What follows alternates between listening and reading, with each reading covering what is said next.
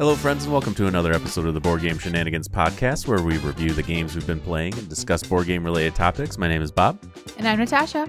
This week, we are going to be delving back into our top 100 games of all time, the Board Game Shenanigans top 100 games of all time. Yeah. But before we get into that, we are going to discuss a couple games. We are going to be taking a look at Oath, Chronicles of Empire and Exile. We're actually not going to review this game, partly because we played a single game of it, and I don't know if it would be justified for us to give a full-fledged review. Certainly not after a single game. Like, if we were going to play the whole campaign, then by all means we could review it well, but I don't even know that we're going to do that. But it's worth talking about because it was such an interesting, unique game. Yeah, so we're going to talk about that, and then we are going to be taking a look at Ready, Set, Bet. But before we get into games, Natasha, you have something exciting, or something that you're really excited about that you signed up for. What did you sign up for recently? Oh, I just signed up to go to the Dice Tower East convention in Orlando in July. I'm excited about that. So it's right around 4th of July, right? When exactly is it? The 5th through the 9th. My kids are going to be away at summer camp that week, so I was like, I can do this. So I'm going to go fly to Orlando. We get nonstop from where we live in Grand Rapids to Orlando, so that's cool. Well, it's because half the population of Florida has used to live in Michigan. Yeah, everybody goes, but it's July too. I think I'm excited. Yeah, I'm gonna go and play a bunch of board games with people. So, how many convention type or board game type things are you going to be doing next year? Would you say? I'm not sure yet. We're gonna do the cruise. Bob and I are both doing the cruise with a couple other friends of ours. Yep. I'm going to do Dice Tower East Convention in Orlando in July, and I'd still like to do Origins because I love that one. I also want to do the Dice Tower Retreat, but that's a long one. That's in a whole week in the fall. But what I really like, I like getting together and playing games. I don't love conventions. I feel like pressured to buy stuff, and I don't love that. But I love getting together, carving out some time. Grand Con, I'll definitely do Grand Con. That's another one. A whole weekend of where I just play board games the entire time. And I really like that. I end up playing a lot. And the Dice Tower's got a really good library of all kinds of good games. So I don't have to bring anything. I'll be able to play whatever they've got. And yeah, just play a bunch. Well, and Tom Vassell does a really good job of upgrading all of his games in that library. Anytime you watch any of his most boring unboxings, it's usually part of it is just game components to upgrade the library, which is cool. I'm excited. I really want to play the deluxe version of Castles of Mad King Ludwig because I don't have that one, and that's one of my favorite games. And I'd like to play the deluxe version of that, And I'd like to play some good convention games. What we're talking about today, Ready, Set, Bet. That's a big. Tom's a big fan of that one, so I hope to play that at conventions because I think that'll be fun. So if you're going to any of those conventions, please come and say hi to me. I would love to meet any of you guys. Yeah, definitely say hi. I don't know if I'm going to be playing, or I don't know if I'm going to be going to as many conventions as you are this year. Yeah. I'm planning on, obviously, we're doing the Dice Tower Cruise, and then Origins is in June, but I think I'm going to have to skip it this year because my wife and I, it's going to be our 10-year wedding anniversary. And then it's a big year. She's turning 40. I'm turning 40. So we're trying to plan a long vacation right around June. So it'll be interesting to see I don't know if I'll be able to make Origins work, but my plan is Gen Con. I need to get back to Gen Con. So I definitely want to do that. That would be a fun one. I was kind of jealous watching all the footage of it. So maybe someday I'll do Gen Con? But I don't know if you would like going there because it's not necessarily a convention where you play games, at least for me. You can. Don't get me wrong. There's plenty of opportunities to play games and there's quite a bit of space, but the quote-unquote library, from the last time I was there, when you would sign up for the library stuff, you would have to sign up for 4-hour increments, basically. Yeah. And then you would go and have access to a library that truthfully wasn't that great. So the libraries at Origins and the libraries at even Grand Con are better than the one at I don't Gen love Con. demoing games that aren't out yet. I like to demo games that are out. That's fun. I don't love shopping at the booths, and I don't love the crowds. I'd rather just like wait a little bit and wait for the game to come out. I'm not big into like being the first one to play a game. That doesn't excite me as much as like I want to spend a whole day and stay up till 2 a.m. playing side the whole day. Like that sounds fun. I think you should try Gen Con once. Yes. Just the That's experience of Gen Con. And you can sign up to play a bunch of games if you want to. So there's technically you could do that. Mm-hmm. I probably won't be playing games with you if you would go with my group because I'm going to be in that convention hall or the vendor hall. I'm going to be in the vendor hall looking at all the new stuff. Yeah, I do want to go to Essen one day too, just because I'd like to see the spectacle of it. I would probably not go just to go to Essen. I'd probably like if I could make a trip and go to Germany and then spend a few days in Essen. But a big part of that convention is like buying a ton of games, and I'm not a big buyer, and the idea of buying a ton of games in Essen and then having to like haul it all home, that kind of stresses me out. So I'd like to see it one day, like the spectacle of it, but I don't know that it's worth my energy to go. But we'll see. Maybe someday. Yeah, Essen would be cool. When I've got lots of money and lots of time on my hands. Yeah, when we build the board game retirement facility. Yeah. We just have nothing but, we're retired and we have time. So might as well just go to Essen. But all right, let's get into some games. Let's talk about Oath, Chronicles of Empire and Exile. So this is a game by Leader Games, and Leader Games they've done Root, Fort, Vast the Crystal Caverns. So they very much create these big asymmetric games. So Root is a prime example. Root has gotten a ton of love over the years with its asymmetrical play, playing the Marquis de Cat and playing the Bird faction, and just all of them plays completely different. Mm-hmm. And then in Oath, Chronicles of Empire and Exile, what it is somebody is playing the Chancellor, and they have a very specific win condition. And then all the other players are playing exiled characters, and the only win condition available to them is based off something that the Chancellor holds. So the Chancellor holds this piece that says, control the most locations at the end of the game to win. If for some reason you end up losing that throughout the game, you end up taking that tile, and then when you can flip it, and if you still have it while it's flipped, then you end up winning the game. But there's also additional ways you can win the game, because you can get these vision cards in a deck, and they give you a separate win condition. So in some ways, it reminds me of games like Inish is a good example, where you have to meet certain criteria in order to fulfill win conditions. It's not like you're acquiring points. And it has to be like at the start of your turn too. So everyone knows like, okay, Bob's going to win if it comes back to him. It's not like you can do it in your turn either. I think that makes it comparable to Inish. The fact that it comes back around to you. So we all have a round to like basically stop you from winning. Yeah, they'll have this condition. You take it, and then you have it in front of you. And then when it comes back to your turn, you flip it. And then when it comes back to your turn again, you would win. And what I do like about this compared to something like Inish is it's very clear who is in the lead at the moment with that particular thing, right?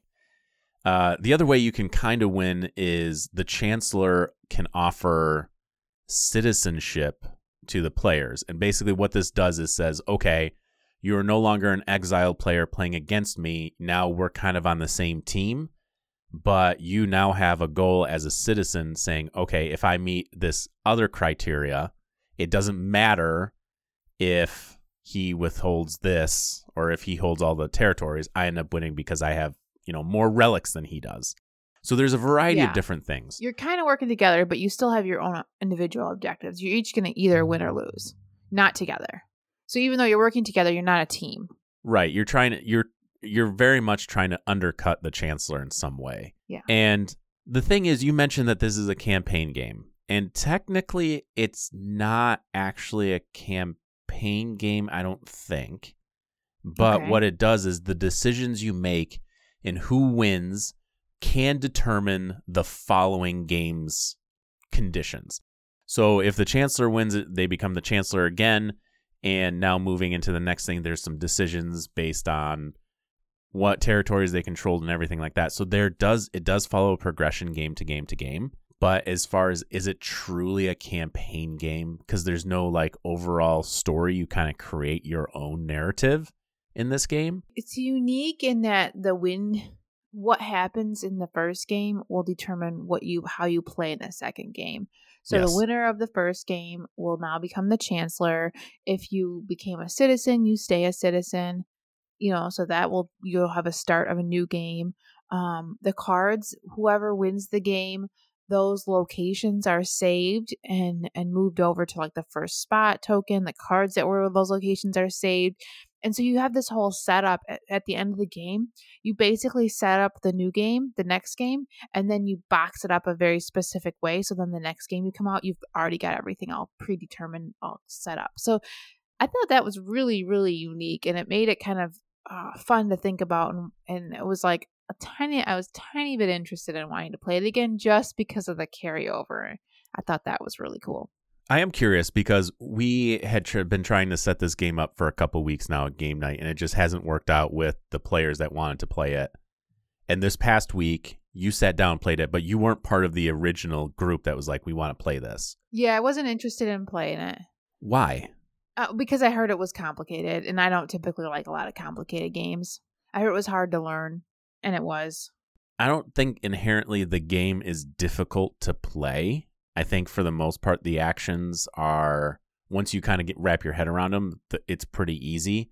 But the flow of it kind of makes it difficult to understand how the game ebbs and flows from a teach. That's exactly it. The actions are pretty straightforward. There's nothing unique. You can move. You can discover a location. You can play cards. You can gain some resources. Like, there's nothing unique about the actions, and that's straightforward. Okay, I know what I can do on each of my turns, but I never know what I should be doing.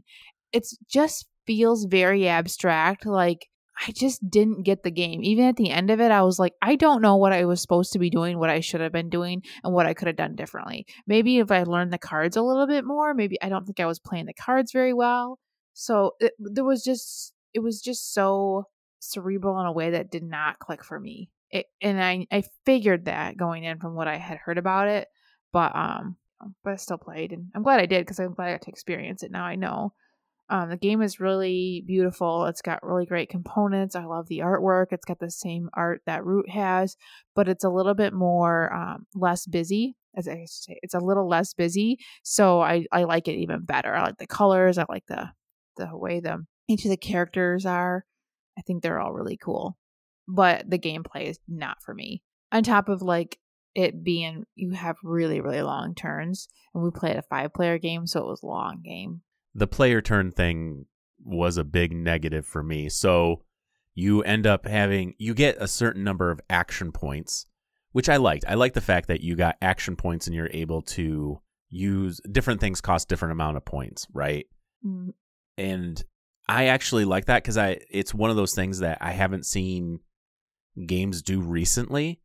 You know, it's an older kind of mechanic. I think it's an older mechanic for a reason. I don't think it's a great mechanic. I think it's fiddly. It takes more time. I'd rather have like 4 actions instead of like 8 action points. And then it changes. So it works for this game because it scales. So as you get more of your figures out on the board, now you have less action points. So that kind of makes sense, but I didn't like it. The action point buy? Yeah. It just makes it more fiddly. And like I said, it's a thing that you don't see a lot in newer style games, so it was kind of nice to have that, experience that again. But therein lies the problem: is you're deciding how to spend your points, and then it's not like I do an action, then you do an action. No, you do all your points, and it just keeps going around. So the turns are incredibly long, especially because most of the time you say, okay, you have this plan in your head, but the game is dudes on a map area control in some ways. So you're not really prepared to take your turn until you've seen how the board is developed, and then you take your turn based on that. Yep. So it's going to be long, yeah. So the player turns are longer than they need to be. I remember at one point we started a new round, and I was the last in the round. So I had finished up my turn. Dan was about to take his turn. I got up and I walked away because I had plenty of time. It's not like anything you can attack me, and I'll roll defensive dice. But for the most part, I'm just waiting to see how the board looks by the time it gets to my turn. And then I'll decide what it is I'm going to do. Yeah, at one point I had gotten up and walked around and chatted with a few other people, and I came back and I was like, "Oh, is it my turn?" And like, no, it's so-and-so's turn, like the next person's turn. Like literally one person took their turn while I was up walking around chatting with people, and it's just long. I think the game intrigued me enough to make me want to come back and play it. I just don't know. I don't know if I will have the opportunity to. This game, and you've heard it on so many reviews of this game, is for a game group that meets consistently and wants to get into a game.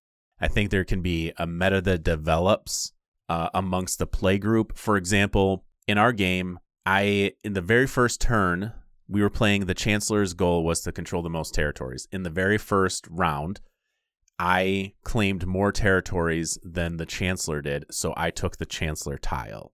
It came back around me. I became the Usurper, and then it ended up getting taken away from me. But in the very beginning, I was very much clashing with the Chancellor.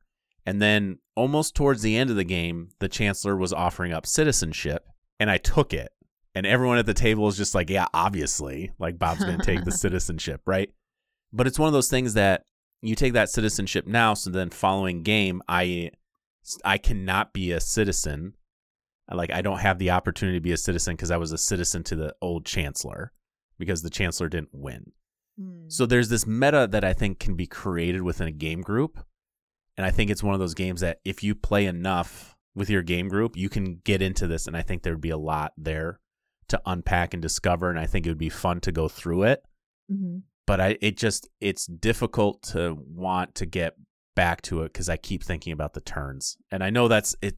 Long turns drive me nuts. That's why I like games that say you take a turn and you go to the next person, because those long turns can be a bit much. But yeah. I don't know. Overall, I thought it was a pretty interesting game. There was really only one action that I thought was fiddly, and that was the attack action, because your main pawn had to be in a space, but then you could fight all the different areas. It was weird that way, but aside from that, I thought it was an interesting game. Yeah, I think this game definitely has a place, and I can see the specific crowd that this game is aimed for, and that's the crowd that they play together a lot. They play a lot of the same game over and over. They're not the type of people who have a huge collection. They're the type of people that like to focus on playing the same game, and I think there are a lot of groups like that, and I think this game will go over really well. I think you should check out this game if you are willing to invest 10 or more plays of it. If you're not, then it's probably not worth the effort. Yeah. Even from a person that likes to play a lot of campaign games, this is also the kind of campaign game that I think you need to have at least 4.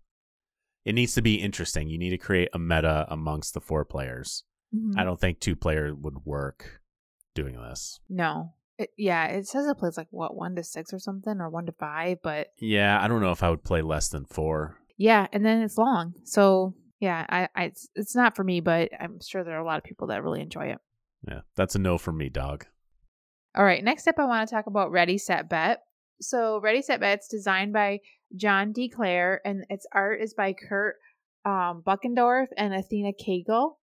It's published by AEG. This is a real-time betting game. In this game, players are all betting on a horse race that is happening in real time.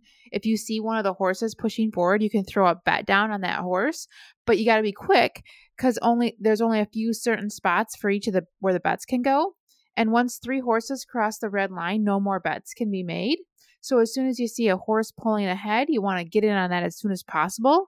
But the race totally comes down to dice rolls. So things are really random and can change in just a couple of rolls. All of a sudden, the horse you bet on is now losing. So you want to wait as long as you can to make sure before you put that bet down.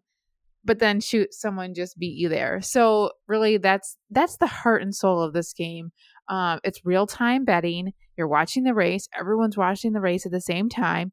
Completely random race. Nobody has any control over it. It's completely based on the dice roll. And you're just watching it. You're like, okay, all right, the 8's pushing forward. Okay, the 8's I'm going to go on the 8. But so is everybody else. So you got to be the first one there. And there's all these different spots you can bet on. So you can bet on first, second, and third place. And if your horse makes first, then you'll get the prize for first, second, or third. So if you miss the first place, you can still bet on second place, get some points. You can also bet on like the color of horse that you think is going to win. So if both of the red horses are pushing forward, you might want to bet that a red wins. And then there are a few extra additional bets that come out throughout the game. We have one in the first round, and then there'll be another one coming up.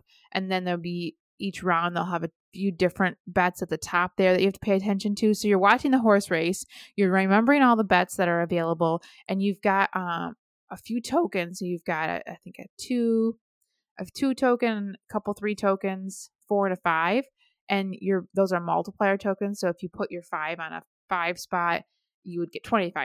You know, if you put your 2 on the 5 spot, you get 10. If you lose, there's a flat lose rate. Doesn't matter which token you put on there. So you're definitely and it's low. You might lose a couple bucks. So you're really incentivized to like get all your tokens out. So you want to be quick, but you don't want to be too quick where things can change really quickly. It's a lot of fun. It's played over 3 rounds. And after the first round, you get a special ability card. You get a couple cards. You get to choose one. After the next round, you get another card. So now all of a sudden you've got other things that you're thinking about. New cards come out on the board. I don't typically like games where you bet to see what's going to happen and having no information and just hope for the best. But this game is so fast and so quick. And the fun really is like the hurriness, the real-time aspect of it is really what makes it fun. And you play over 3 different rounds. And they kind of escalate and you get better at it, but then there's more things that you have to pay attention to. So it was a lot of fun. I really, really liked it. I did not have a chance to play this game. By the time I got to game night, you guys were already in the midst of it. Uh-huh. And the real-time aspect is normally a turnoff for me. I'm not interested in real-time games typically. Yeah. But this game, the biggest thing I took away from coming into game night 8 and watching you guys play this is the amount of fun you guys seem to be having while playing this game. Yeah. People were cheering. People were hooting and hollering, trying to like, go number 2, roll snake eyes. You guys were trying to push, Annabelle to roll specific numbers. And it looked like it was a good time. It was good. I remember looking at the box, and the first thing I thought was like, how old is this game? Yeah, apparently it's new. Okay, couple things. This game is ugly. She not pretty. No, she ain't pretty. The cover is the best looking thing about this game, and the cover is pretty darn ugly.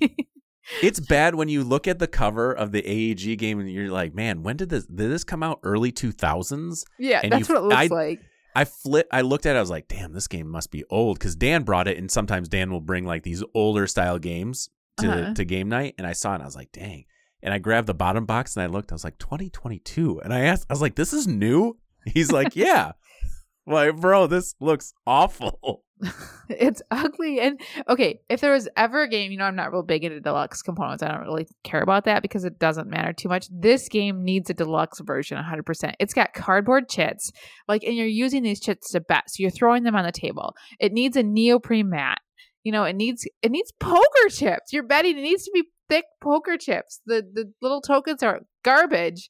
It really needs an update, and I think it will get one because I think this game is going to be super popular, and I think it'll come up with a deluxe version, and I think that would be worth buying. I don't know. I bet you the price point is it's got to be pretty good. Yeah. Considering what you get in it. Yeah. It's a smaller box too. It's not terribly big. Yeah. Even the board that sits on the table looks like a, like roulette. Like if you were playing roulette, it has a very similar look to a roulette That's board. That's why it needs poker chips. Right. But the thing is, it just looked old. I looked at it and I was like, dang, it had that old, it looked like Las Vegas or some of those old school gambling style games or whatever. Yep. But the thing is, watching you guys play, it was fun. I was like, man, that looks pretty good. And what's funny is I get there and you guys had just finished round 1 and Dan was like, hey, do you want to come in and play? It's 2 more rounds. You want to come in and play? And I was like, nah, I personally don't like to hop in the middle of a game, because then you would have to end up teaching me in the middle of it. And it doesn't, I'm not cool with that. I honestly regret that I didn't come in and play it. Like I kind of want to try it. Yeah. I kind of want to try it. You can have one person roll the dice and move the horse along, but there is an app as well. So if nobody wants to do that, everyone wants to play, then use the app and it's really good. It's actually faster and there's a kind of an announcer there. He kind of tells you what's going on. Ooh, so 7's in the lead. Oh, 8 just took over. Ooh, snake eyes were rolled, and it's cool. I imagine it's super old timey too. Yeah, see, so horse number 1 in the lead now. Yeah, there's a couple of I was checking it out. There's a couple of pre-recorded ones where they sound really cool because they're saying unique things, and then there's ones where it just says like, it like legit is rolling the dice and reacting to it, so it's kind of repeating the same things over and over. But either way, it doesn't matter. It's fine. The fun is in the game. Watching the horses go and hoping your horse you just bet on makes it to first because you put all your tokens on that one horse, or hedging your bets and putting all your tokens on first place for all down the line, everyone that's up there. You can do both. You don't lose that much. You got to win enough though if you're going to win the game. It's fun. I highly recommend this. I think I would give it a 9 out of 10. It was that good. How long was it? It seemed long-ish. It was longer for us because Annabelle was rolling the dice and they were a little bit slower than like if the app had done it. Sure. Okay. Yep. But I would say it's probably like a half an hour game. It's pretty quick. So you can like totally lose and it's fine. It's fun. I think this is a great game. I would recommend this game for people that play with a lot of other people in their life that aren't gamers because it's so simple to learn, and it's a little bit overwhelming the first time because you can bet on so many different things, but you play over 3 rounds. So you learn that, you kind of pick it up. And I think it's a great game to play with any type of people, family, your friends that don't typically play a lot of board games. You could get them to play this. I think it's going to have a lot of legs and I think it deserves to be on the shelf at Target. It should, if it had a better cover. It probably will make it so. It needs to be a certain price point to make it to Target, and this game probably hits that price point. Yeah, they could keep the ugly components, keep the inside, just fix the cover, and it could go to Target. I don't know. The cover wasn't the worst. Well, cover was wasn't the worst. It wasn't the worst part of the artwork. The inside of the game is ugly, but it's functional at least. Yeah, I guess the cardboard tokens would. That would that would suck. Still a really good game. Still worth it. If you're on the fence, maybe wait. Maybe I bet you in a couple years a deluxe version will come out. But also, yeah, get the cheap game. Why not? I think you play it and probably wear it out. And even if you had those, different style poker chips at home, you can just marker on them and use that. You can upgrade I think you could upgrade this game fairly easily, even if you just upgraded the chips that you use. Yeah. If you can get poker chips that have like 2 3s, 5s, and then there's some that come in the game that are unique numbers, but you could still use the cardboard ones. Even I don't know. You could figure it out. It's definitely worth playing. It's even if the crappy version, it's still worth getting. That is ready, set, bet. All right. Before we take a break and get into our top 100, I have a recommends. I finished up the book Kings of the Wild spelled WYLD. And this is a high fantasy book by Nicholas Eames. This was interesting because the way it approaches it is, it seems very similar to D&D, where you have these like groups, and they're called bands. And they're almost like rock stars in this high fantasy setting. And this particular book follows the path of Clay Cooper. He was part of the biggest, most well-known band, which was called Saga. But at this point, they're all old. They've all disbanded. They were all kind of doing their own thing. And then the main leader, Gabe, his daughter ends up joining a band, and she ends up going to fight in this other country that ends up getting under siege by a bunch of these wild monsters and stuff like that. So then Gabe ends up getting the entire group back together. It is all through Clay's perspective. So he basically puts all 5 people back together, and then they're going to try to save Rose, which is Gabe's daughter, from this place. And there's the main bad guy. You learn a little bit about him, and they have a history, obviously, like why wouldn't you? But I just really like the approach that it felt very similar to the D&D, where you create a party of characters, and then this party of characters is going to do stuff, and people start knowing these characters. It feels very similar to that, where you have this band of people. There's a running joke in the book about bards and about how Saga has killed every single one of their bards. That keeps coming up, that I find just hilarious being a D&D player. But it was actually really good, and it was one of those books that I wouldn't consider it to be like have a super amount of depth to it, like something like Poppy War. But it was just definitely fun and refreshing to follow the journey of this like old band getting back together and how they interact with each other. The wizards kind of, senile. All of it got put together. There was a lot of action in it. There was a lot of moments of humor, and overall I really enjoyed it. So if you like high fantasy stuff, if you get a chance, I would definitely check out Kings of the Wild by Nicholas Eames.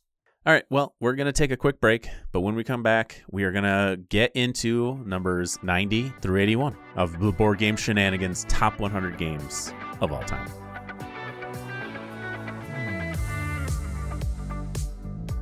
We are back, and it's time to get in the Board Game Shenanigans top 100 games of all time, numbers 90 through 81. But before we get into it, Natasha, you explained your system of these games last episode, but for those people who maybe haven't listened to that episode yet, want to just give us a quick little breakdown of how you composed this list. So this is a list of our combined games together. So we've taken our top 100 list each and averaged out the numbers and made a list of our top 100 together. So games that we both really like. There's a lot of games on here that only one of us likes, but they're really high up on the list, or what I ended up doing was taking our score and giving each of the games a score and then getting an average for the two of them. So let's just kick it right off. So number 90 is a game that Bob and I both like. It's 86 for me and 86 and 60s. It is 86 for me and 76 for Bob. So it's pretty up there on both of our lists. We both like it. It's our favorite Seven Wonders game. Bob, can you guess which one's your favorite Seven Wonders? It's gonna be Seven Wonders Architects. Yep, it is Seven Wonders Architects. We both like Seven Wonders. We both like Seven Wonders Duel, but I think the Architects is both of our favorites. It's just a little bit simpler version of Seven Wonders, and it's everything we like about Seven Wonders, but streamlined and simpler. I really have a lot of love for the original Seven Wonders game. I love that game so much. The problem is getting people to learn it that haven't played it has been such an incredible struggle that at this point, Seven Wonders Architects gives me the teach I was looking for in the original Seven Wonders, but still gives me enough choices that I still feel fulfilled while playing that game with newer players. Yeah. Quicker, easier. I still enjoy playing Seven Wonders, but I think it's just kind of made its round, and people who've played it a lot have just played it a lot and moved on. So it just doesn't get played a lot unless we're playing with new players. And if you're going to play with somebody new, you got to get the Architects. And I want to quickly clarify, I don't know what numbers are in what part of this list. I made my list. I sent it to Natasha. I'm like, here you go. Do your thing. So I actually don't know what's coming up, which is kind of nice. Yeah, it's a fun surprise. Yeah, Natasha can do all the talking. All right, that's our number 90, Seven Wonders Architect. So 89 is another one that we both enjoy a lot. This is number 97 on my list and 64 on Bob's. It's Century Golem Edition. Yeah, I like this game quite a bit. You could realistically input whatever you want between Century Spice Road and Century Golem Edition. I like the Golem Edition better. I like the artwork. Better, and I think that's unanimous across the industry. Everyone seems to like that one. Either version's the same, but it's one of those games that it's fun to play. It's not overly brain burny. It works. Like my wife and I have played it at 2, and it feels nice, and it still feels like a rewarding experience at 2. Even if you play it at 4, it plays different just based on like how the cards come out. Yep, it's just creating this engine of cards to exchange gems for better gems. Yeah, and you have to be careful. Like, you can find yourself like playing all your cards but not ever doing anything productive. So you have to like get cards that go well with each other. And I think it's a fun little puzzle that's really quick, and each turn is really quick. You either play a card, you take up all your cards, or you buy a card. Like, it's just really straightforward. It buzzes along really nicely. And all the Gollum edition especially has beautiful artwork, nice components. It's just a joy to play. A great family game, but really just a joy to play. The specifically the Gollum edition too, which is nice, is they've done every version of Century in both the original, trading spices in the Mediterranean and the Gollum editions. So you're able to, get, because those three games all integrate with each other. Mm-hmm. There's the Century. I can't remember the other two, but they all can intermix with each other, which is cool. So you can create multiple games with all the things. I've done a decent number of the integrating the different games together, and at the end of the day, I always go back to the Century, the original, because of how fast, easy, and streamlined it is. Yeah, I haven't played the other games, but I don't know that I would, because what I like about this game is how simple it is, Yeah. Yep. Agreed. That is not our number 89 Century Gollum edition. All right, number 88, Viscounts of the West Kingdom. This is one of my favorites at 66, and Bob's got it at 96. So still on both of our top 100s. It's our third favorite of the West Kingdom. Spoiler, I guess we're gonna see. Yeah, we're gonna see some. Well, we talked about games. that when we reviewed the West Kingdom games. We like this. I still really like this game. I hope we can play it more. It's really interesting and unique. It's got the rondel part of it. It's got this interesting mechanic with kind of a little bit of deck building, but the way the cards kind of move along this like assembly line, I suppose. It's a unique game. There seems to be a lot going on with it, and teaching it is kind of a bear. Yep. But I really enjoyed the experience of it. Surprising to how fiddly the game can be or seem, it still does some cool stuff. And it just makes me want to bust it out and play it again, honestly. Yeah, just even thinking about it. I love all three of those games, and this is the highest one on our list. This isn't the highest one on the list. You said this is the highest one? It's the highest number, so lowest of our. It's really hard to. I don't know how to say it. It's the lowest on the list. Yeah. But I still want to play it. Like, it's still a really good game. It is, really and it's. I don't think it gets as much love as it should. I think it should definitely get more love. It has some cool things. I could see if we played it quite a bit. Like, if we made an effort to play it a lot this year, I could see it moving up and being better than Architects even. But we'll have to see. I just played Architects more. Yeah, because it's simpler to teach. I think that's what it is. It's more a lot of more familiar mechanics, worker placement type of thing. This one's really unique. All right, that's 88 Viscounts of the West Kingdom. All right, number 87. I am not a fan. This is like my 156 game. I think there might have been a game of Bob's that I like less than this. No, I don't think so. This was probably my least favorite. I'm so curious to see what this is now. You can guess what this is. It's your number 45. You love it. Star Wars game. Outer Rim. Yep, Outer Rim. Star Wars Outer Rim. Yeah. Surprisingly enough, you did play this game with us, which I was really surprised of.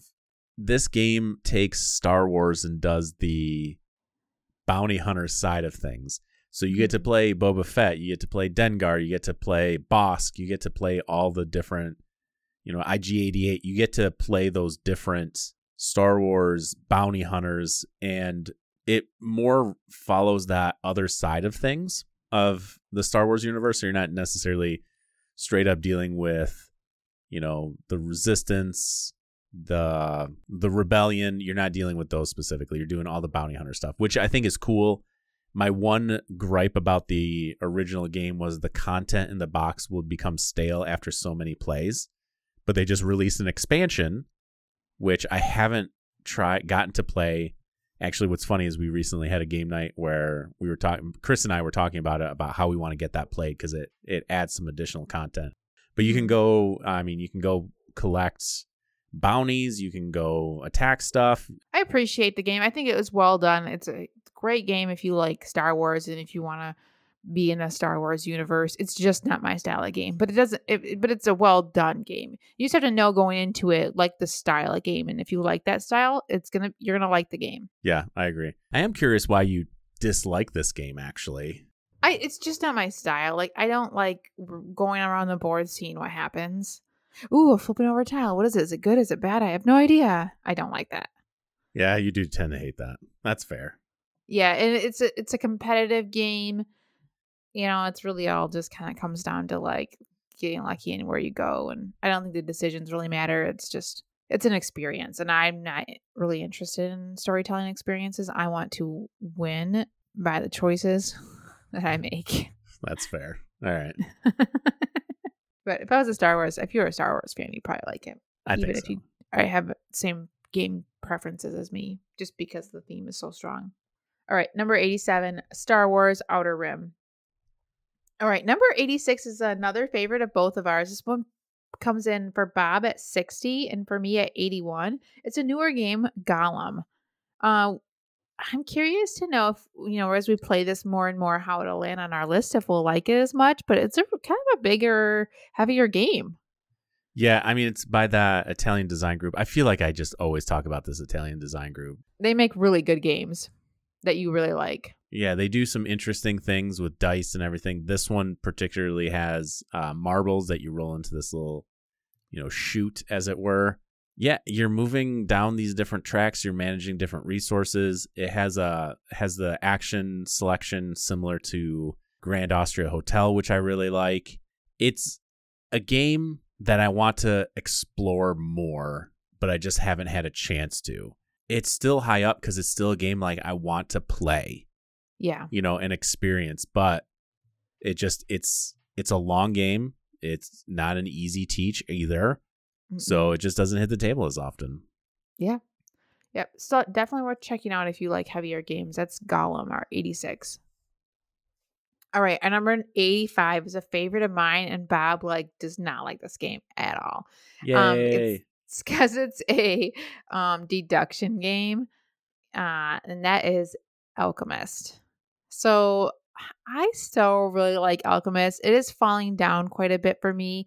It's a heavy worker placement game with a really heavy deduction element to it. And I love, love, love the deduction part of it.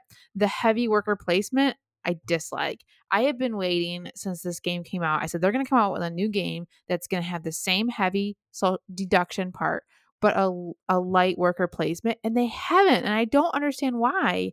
I think if they did that, it would be a great game. It's just that it's so heavy in the deduction and so heavy in the worker placement. Like the heaviness comes from it being really tight. You're like, okay, I got this all planned out. I'm going to do this. Oh, wait, I'm one coin short to do this action I wanted to do. And so it just ends up feeling really tight. It's a low scoring game. So you just don't feel like you accomplish much. You don't figure out the entire puzzle. If you spend the entire game figuring out the puzzle, good for you, but you won't have any points. But I still really like it, and there hasn't been a game to replace it yet. Even Planet X, Search for Planet X is just a totally different style game. It's funny that you mentioned the deduction part of this game, because I don't think that's the reason why I dislike it. I think it's just too heavy for what it is, and the amount of time you invest in it. It doesn't feel rewarding at the end. Yes. You spend 3 hours playing a game. You don't end up figuring anything out. Maybe you score some points. It just, and it's a low scoring game too. The thing is, what I've started to notice is I like games where you can score 250, 300 points because it just makes you feel good. Yeah. And this is not that game. No, it's not. It's punishing. It feels hard. Like the first few times you play it, your brain is just like, I can't do anything else. I'm complete mush. But man, I still really like it. And I just want something like that's like, oh, this is the next version of Alchemist, but better, more streamlined, like more fun, but the same Alchemist. And they haven't done. Maybe I should design that game. Yeah, that's what sounds like you need to put your designer hat on and get that figured out. Yeah. All right. Natasha's the Alchemist. So I'll come up with something like on those lines. That's my number 85. Alchemist will still always have a special spot in my heart unless something can replace it. It could be replaced, but not yet. All right, another favorite game of mine. Number 84 is Yokohama. This one comes in at 43 for me and pretty high up for Bob at 152. You're not a fan. Have you played? Okay, first of all, Bob, I know we played it together on Board Game Arena. Have you played it in real life? No. Okay, that is probably why it's so high for you, because I did not like it on Board Game Arena at all. It was way too complicated. There was just too many things you had to shift through and click from. Yeah, it's huge. It's a big table hog. It takes up a lot of space. There's a huge. You don't have a board, but you have all these little boards put together. And then you've got all these like little things on the side, cards and stuff. When I played it online, I did terrible. I did not enjoy it. But playing it in real life, where you can ask questions, like, I don't know, it's just more like have conversation with the people, like, if I do this and I don't know, it's better to play in real life. I really enjoy this game. Bob, have you played Istanbul? Yes, so I was actually going to mention that part of the reason why I think this game is low for me is it has a very similar feel to Istanbul with the moving the pieces around. I thought Istanbul was, for what it is, I can understand why people like it. For me, it rewards a certain amount of efficiency that feels like a race. In Istanbul specifically, because it's the first person to get those things, and it was the person who creates the most efficient route that does it. Yeah, I think Istanbul is a simpler version. This is definitely it's not a race. You're moving around the board trying to collect resources to get the most points. You can get points doing all kinds of various things, but you're kind of setting yourself up for future actions. I really like the puzzliness of this game. I like this better than Istanbul. I think because it's more of a bigger, longer game. You're really setting yourself up for future turns. It's less of a race, right? I like it quite a bit. I've got a nice version of it. I think I have the deluxe version, which probably ups my. I got it on consignment, but it really probably ups my enjoyment of the game because it's got all these really nice pieces to it. I thought you said pieces don't matter to you. I'm not big into buying deluxe versions, but when I play them, I do enjoy them. Oh, okay. So you're snooty for good components, but you just don't want to spend the money on them. Yeah, I'm just cheap. Yeah. It's just often not worth it because, like, especially this game, like, I mean, really, I don't play it a whole ton. Like, I like, Ready, Set, Bet is one of those games. You're just going to get it out and play it a ton. This game, it's a bigger, heavier game. You're going to play it a couple times a year, unless you make a point to play it more often. Truth be told, I do want to play the physical version of it because the online adaptation is decent for what it is. You just have to click on all the boards to find out where everything sits, because there's the main action boards and then there's a bunch of other boards that contain items on them that you're trying to acquire. And without seeing that and clicking on stuff, it's just hard to kind of put it all together. Yeah, I'll bring it. We'll play it sometime. You'll really like it. That's my number 84, Yokohama. R84, right. But yep. I did say mine, but you're right. It's because it's my game that I love. That's why. Yeah, but this is our list. This is our list. Yeah. Our number 84. All right. Our number 83 is a game that Bob has never even played. He deserves to be shamed for this. Uh-oh. It's Agricola. This one comes in at 54 for me. Bob, how have you not played this game? This is a classic board game. It's like not playing Catan. I know. Yeah. I don't think you ever will. If you haven't played Agricola now, it's like over and done. Caverna is here. Like, nobody plays Agricola. Okay. The reason I haven't played is because by the time I got into the board gaming hobby as much as I have been, Caverna was already out. So Agricola came out in 2007. Caverna came out in 2013. By the time I dived into the hobby, Agricola was done. Nobody was playing it. No, because it's like Caverna replaced it. Agricola was really good for its time. It is one of those games. It's tight. You end up at the end of the game feeling like you haven't hardly accomplished anything. It's a low scoring game. It is punishing. Wow, you're really selling it, man. Do I want to sit down and play? Do I want to play this game now? Man, sign me up, Natasha. Okay, well, I'll tell you why I like it. It is really punishing. I don't know that it's worth anybody going out and seeking out a copy and playing this, because I don't think you're going to find people to play it with, because almost everybody likes Caverna better, myself included. I do know one guy who loves tight punishing games, and he loves this game. It's probably his favorite game of all time. That's our friend Nadine. He likes games where, like, you can make a wrong move in the first move of your game and ruin the game for you. He's like, I'm down. This game, you're not going to ruin anything by making a bad move, but like, people are going to go to your spots. Like, there's only one spot to do this, to make bread, and people are going to go there. You have to do that, and you're just screwed over, and it's punishing as all hell. But let me tell you why I like the game, why it's on my list. Because I got the app, and the app is really, really good. And you can play solo on the app, and solo Agricola is so good because nobody can go to your spots. Oh my God. You always need wood, but you don't ever want to go to a stupid wood spot when there's only 3 wood on it. But if you don't go there, somebody else is going to go there, and then you're not going to get any wood. In solo, you can let that wood just pile up, and you just plan it all out. It's a puzzle efficiency game, and it is so fun. And I recommend. I know the app is probably pretty expensive for an app. It's probably like $5 or $10 now. But there's a campaign, a solo campaign, kind of. I guess it's not really a campaign. It's just the solo mode. It is totally worth checking out. If you haven't played Agricola, get the app and play it on the app. You can play multiplayer if that's what you like. I don't know why. Or you can play solo, and the goal is to get a certain number of points the first time you play. And if you do, you get to keep one of your occupations. So then the next time you play, you start off with one of those occupations, and then you have to get more points. And then you get another occupation. And you just keep building up and up. And it's really, really fun puzzle to play, and I really, really like it. Can't believe you're going to shame me over not playing this game. Yeah. All right, teach me the game. We'll play it. I don't actually own the copy. I'll play it on the app. Because the app is. I just don't know what makes it so good. The thing is, it's like trying to get a game of Catan in. Unless you're going to seek out a game of Catan or a game of Agricola, like you're not. And I don't recommend it because it's so painful to play. Like, just get the app, play it there. You can say you played Agricola, now you know how to play, and the solo mode is great. Yeah, I'm probably not gonna do that. Yep, I'm not gonna do that. I'll just play I'll let you play on my phone. It's gotta be on an iPad though.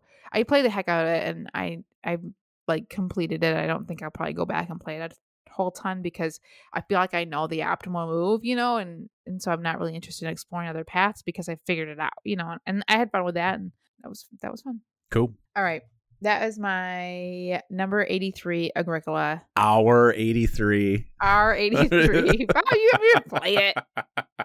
It's still the top Board Game Shenanigans top 100. It's our list. All right, our number 2, we're finally back to Bob, is one of Bob's favorites. 82? He just played it. What's that? 82? You said 2. Is it 82? 82, number 82. It's you're just, man, you're in rare form today. You're so good at speaking. You should not give me the mic. It's not speaking, it's accuracy that I'm not very good at. To be fair, you're the one who wanted to create a combined list, which I agreed was a good idea. Okay. But you also had the grand scheme of things of how to do it. So I was like, sure, you just do it then. And I'll just sit back and I'll respond to the games I need to do. Maybe I should. Well, sorry. I thought I could talk appropriately, but apparently words are hard for me. You're struggle bus. I wish I had a good reason, but this is pretty much how I talk, and this is my life. Yeah, so we try to limit the amount of talking you do on this podcast so it doesn't come out nearly as bad as it does. Spend any time with me in real life, and you'll know. You'll know. You're doing great. Keep going. What's our 82? All right, our number 82 is a favorite of Bob's, Mountain Goats. It comes in at 48 for him, and it's my 104. We played this last night, and I actually really enjoyed it. So maybe it would. I love this game so much. It's just fun. You're rolling dice, so you figure out what you want to do with them, and you're climbing up these things. It can be kind of it's mean, but it doesn't feel mean because you're chasing the other goats and knocking them off the top of the mountain. You're collecting it's point such a great game for kids because, one, it comes down to a lot of luck. So they have just as much chance of winning. And two, they feel like they're knocking you off the mountain. But when you knock them out, it's not painful. So they're not going to get upset about being knocked off, but they're going to get a lot of enjoyment about knocking you off. Right. That's what makes it fun. Yeah. But I have actually not played it with kids very often. I mostly played it with adults, and it's been just as much fun. We played it yesterday twice in a row. Yep. It was fun. It was a good time. Just fun little game. And it comes in this, I love the size of the box. It's super small. You have to let all the air out of the baggies in order to get it in the box. Perfect size box. Yeah, it barely just fits in that box. I think this is probably the best game Board Game Tables makes. I mean, you can make arguments over QE, but man, not on our list. It's probably not. You don't know it's not. I like QE better. I don't. I love but this. you don't like it very much, huh? I do like it, but it's not a game that ends up in my top 100, I don't think. No, it didn't. No. It's too bad. I like Huey quite a bit. But a Mountain Goats is just as fun. It's just a fun roll some dice, see what happens kind of a game. And Yeah. you just, like, we played it yesterday and literally we're just sitting there chatting, rolling dice or whatever. At one point, Chris is like, oh, Natasha's on the 7-8 spot. We need to knock her off. Bro, I'm advancing on the 7 and 8 spot. You're not. Like, you're on the bottom of the 7 and 8 spot. So basically, you're like, Bob, you got to catch her, is what I heard you say. So it's just Bob fun. Gets a little defensive there. All right, number 80. That was our number 82. I guess. Number 82, Mountain Goats. Yeah. All right, last one for today. Number 81 is a favorite of mine. We talked about it last week. Bob has not played it. That is Skull. 2 weeks ago, maybe now. This is a great social deduction bluffing game where you're just lying, and it's so fun. You place out your tile and you go around the table, and you have to bid higher than the person in front of you. So they put their tile out and they're like, 1. I can reveal 1 tile that's not a skull. And then it comes to you and you're like, 2, I can reveal 2 tiles. So then it's yours and the other person's. And so basically you're telling everybody that you haven't put a skull tile down. And it goes around the table and the next person's like 3, 4, 5. It comes back around to you. And now if you up the bid, then you have to reveal you choose who you're going to pick, because you want to pick the ones that have flowers and not skulls. If you get any skulls, you lose. But the twist is that you have to flip it over yours first. So you might have put a skull in the first time around trying to get people to flip your tile over. And so you want to say, oh, I can do 7. Maybe not 7. That's really high. I can do 5. Completely confident, trying to fool somebody thinking that you have a flower under yours. Now you've got 2 flowers under yours. So then they come up and they put another tile down. And they know that they've got all flowers. They know they can count on you because you were confident. So they start flipping over their 3 tiles or their 2 tiles. They come to you, and all of a sudden they flip over your skull and they get busted. And so this game is all about knowing when, picking the right times to lie and telling the truth, because you do need to tell the truth, because that's how you win, to flip but you got to put skulls down to trick other people. And it's such a simple game. You start off the game with just these little discs. That's it. Everyone has, they're like little coasters. That I think you get 4 of them, 3 flowers and 1 skull. That is the entire components of the game. It is so good. Beautiful little tiles. Fun little game. That's my number 81, which I'm going to have to make Bob play sometime. R81. Skull. R81 Skull. This is our show. It is together. our show. We're a team. Yeah, it is the Board Game Shenanigans show. Featuring Bob and Natasha. It's ours. I think this really kind of was my list, though, because I had 4 that were only mine that made it because of me. You had 2, and then we had 3 that were. This section was Natasha heavy for sure. I could only bring down your game so much. That's our show for this week. Thanks for listening to our shenanigans. Join us next week. We're going to talk again about our top 100. Please leave us a review and check us out on Instagram or Facebook. And send us your questions to boardgameshenanigans@gmail.com. Have a great week, everybody. See you next week.